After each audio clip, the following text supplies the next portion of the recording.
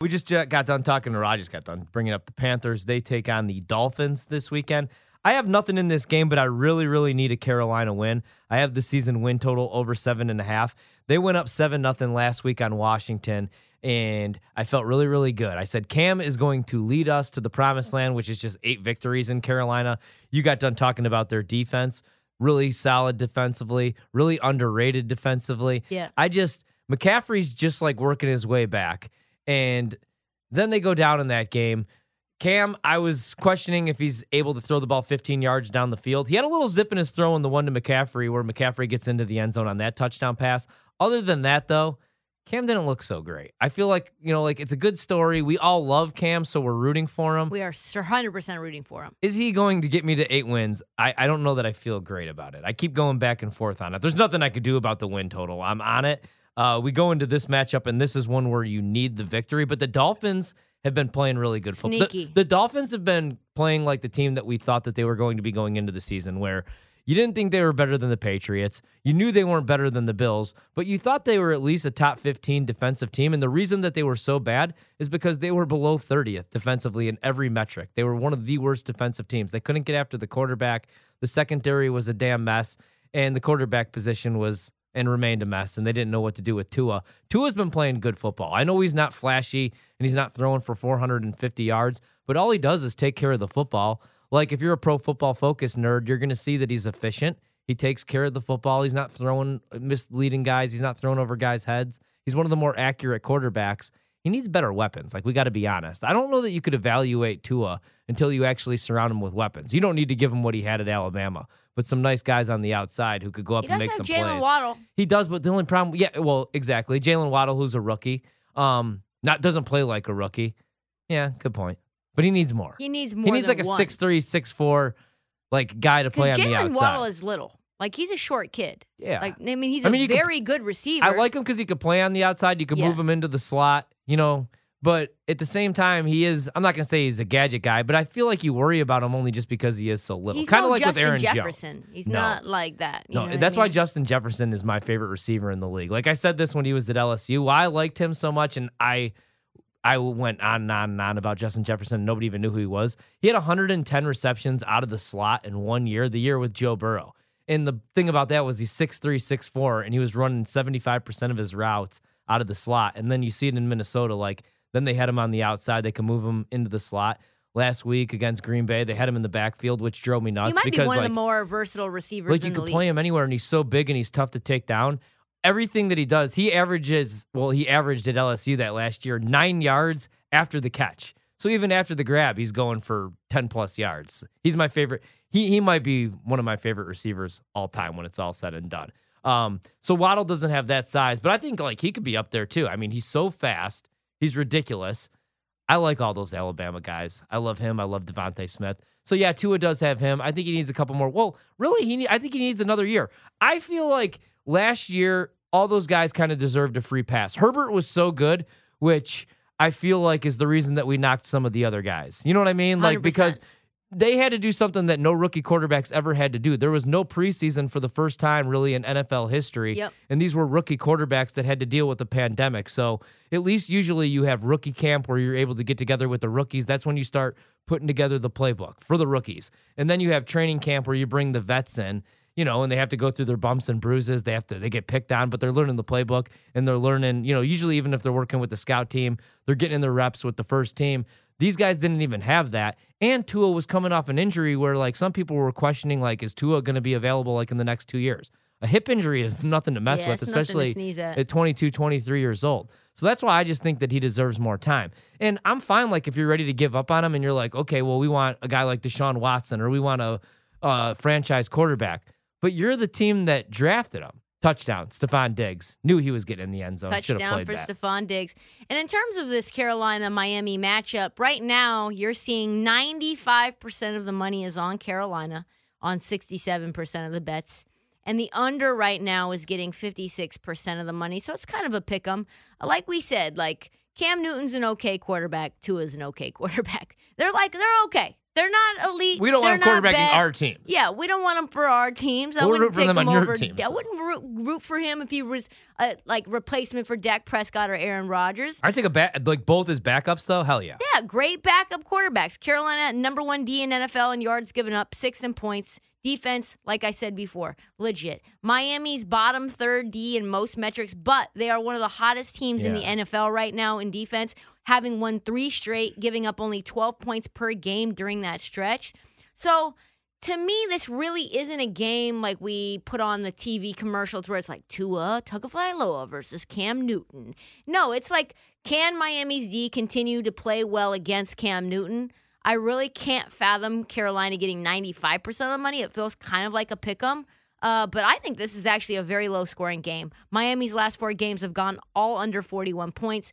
4 of Carolina's last 5 have been under 44. So, yeah, I love the under in this game. I would not be shocked if this was something like 17-14. You know what this will end up being?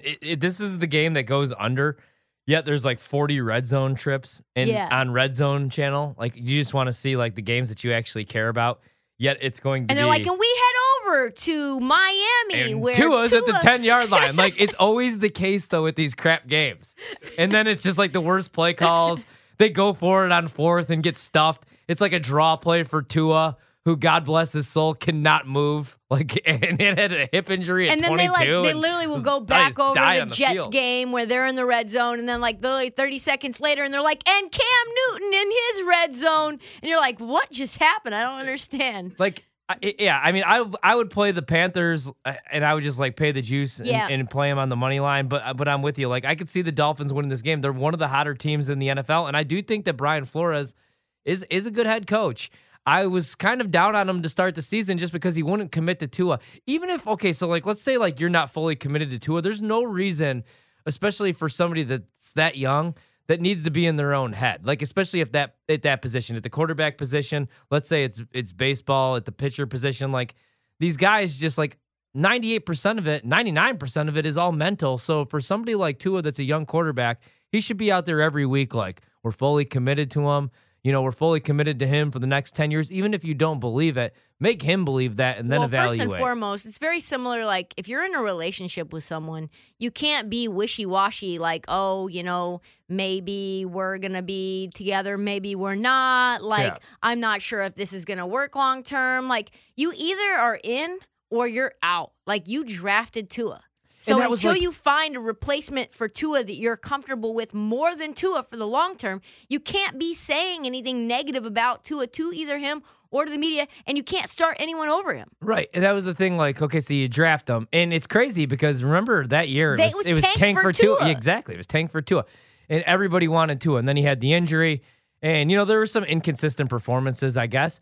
But at the same time, so you draft him, and the Dolphins should have never went to Tua last year. No. He didn't know the playbook, and that had nothing to do with it. Fitzpatrick was playing the best football of his career, even though it's Fitzpatrick, and we do this every year with him where he goes on that 4-year stretch. But what they kept doing was then they're like, okay, so we're going to go to the kid. We're going to go to Tua. We're going to evaluate. They shouldn't have done it because if they didn't, they would have made the playoffs. They were a playoff team. That's why I didn't understand to start the year why they suck so bad defensively. Because last year I was like, okay, this is a team on the edge of making the playoffs. But then the Patriots said goodbye to Cam, drafted Mac Jones, and made some moves in free agency, even though I didn't agree with them. I'm like, Hunter Henry's getting the bag. But it's Bill Belichick and Josh McDaniels, so I'm like, oh, they're getting the bag for a reason. It's the Patriot way. They'll end up catching 80 balls. And all these moves look like they're going to pay off. But I was still like, okay, Miami's probably an 8-9 win team. And then they were awful. And they were 32nd defensively. And they were terrible. And they were out on Tua again. But I just didn't get going to him last year because then they couldn't commit to him. Because Tua would suck for 3 quarters. He would be inconsistent. They'd go to Fitzpatrick. He'd come back and like lead him to a game-winning drive, or at least get him back into the game. Which then the next week they'd go back to Tua. That further erodes Tua's confidence. Exactly, and that's my whole point. Because along the way, everybody's like, "Oh, Fitzmagic is the reason that they won." Like Tua maybe isn't the guy. Like Fitzmagic should be starting. And then like there's whispers in the locker room, and there's whispers, very loud whispers on Twitter, and then you've got people with burners. And now it's like Tua is a mental head case when Tua is a winner. Yeah, and that's the thing. Like, and that's the only thing that sucks with with quarterbacks, and it's a lot different than it used to be. Look at Aaron Rodgers is a great example. Even Tom Brady sat for his rookie year, and then, he doesn't go in until his second year just because Drew Bledsoe goes down. But there were guys back in the day, Brett Favre. People forget that Brett Favre was in Atlanta. Like, people used to sit and actually learn, hold the clipboard. Guys don't have that luxury anymore. They're forced into action. So, you'll see it like week 2. Trevor Lawrence is a bust. Well, holy cow, he's 22 years old and he has no offensive line. I think that's because of how much these quarterbacks are getting paid now. Yeah, so you guaranteed money. You have to have them perform when they're in their rookie contract in order to win a Super Bowl, because you can't be paying a contract like you are to a quarterback and have enough pieces around for him to be able to be successful, which is what made Pat Mahomes like who Pat Mahomes was when he came in and performed so early. Exactly, and that's why I would Deshaun Watson as well. I would love to see some guys like drafted into different situations. Mahomes is the kind of guy that I think he would have been fine wherever just because of his arm talent, like a guy that could roll to his left and throw a 60-yard dart to his right. Like, and how is he not starting right away? You know what I mean? And yeah, they went with Alex Smith, and then they started him that one game when they had already clinched a playoff spot, and they were like, oh, we're going to go to him next year. You know what's interesting is that I talked to Travis Kelce the day that trade went down, like on Radio Row. It was during the Super Bowl. Alex Smith, yeah. When they made the Alex Smith trade and Pat Mahomes became the guy and Kirk Cousins was out as well, you were like, okay, so what's happening now? And I talked to Travis, and you can tell that there obviously wasn't a real resounding piece of knowledge in practice, because he said very clearly, I've had the best career with Alex Smith. Pat Mahomes, he has some huge shoes to fill. Not sure if he can. Like, you had the tight end, Travis Kelce. Right. I'm not sure if Pat Mahomes is better than Alex Smith. Yeah, it's crazy. That's absurd. Yeah, I know. I always bring it up to him when I see him. Remember when you said you weren't quite sure? Now they're best friends. Yeah, you weren't quite sure whether he could fill Alex Smith's shoes. Man. How's it look now? How does it look? And it depends, like, the system. Like, Mac Jones lucked out because Mac Jones could have been in Jacksonville. He was never going to be because Trevor Lawrence, we knew he was going to be the number 1 overall pick for the last 2 years. But, that's the difference between, Josh McDaniels calling your plays and Bill Belichick as your head coach and the disaster that is Urban Meyer. So, before you evaluate, like, Zach Wilson, is he terrible? Maybe. But, like, what if Zach Wilson was Mac Jones? Like, who knows? Maybe he'd be putting up the same numbers.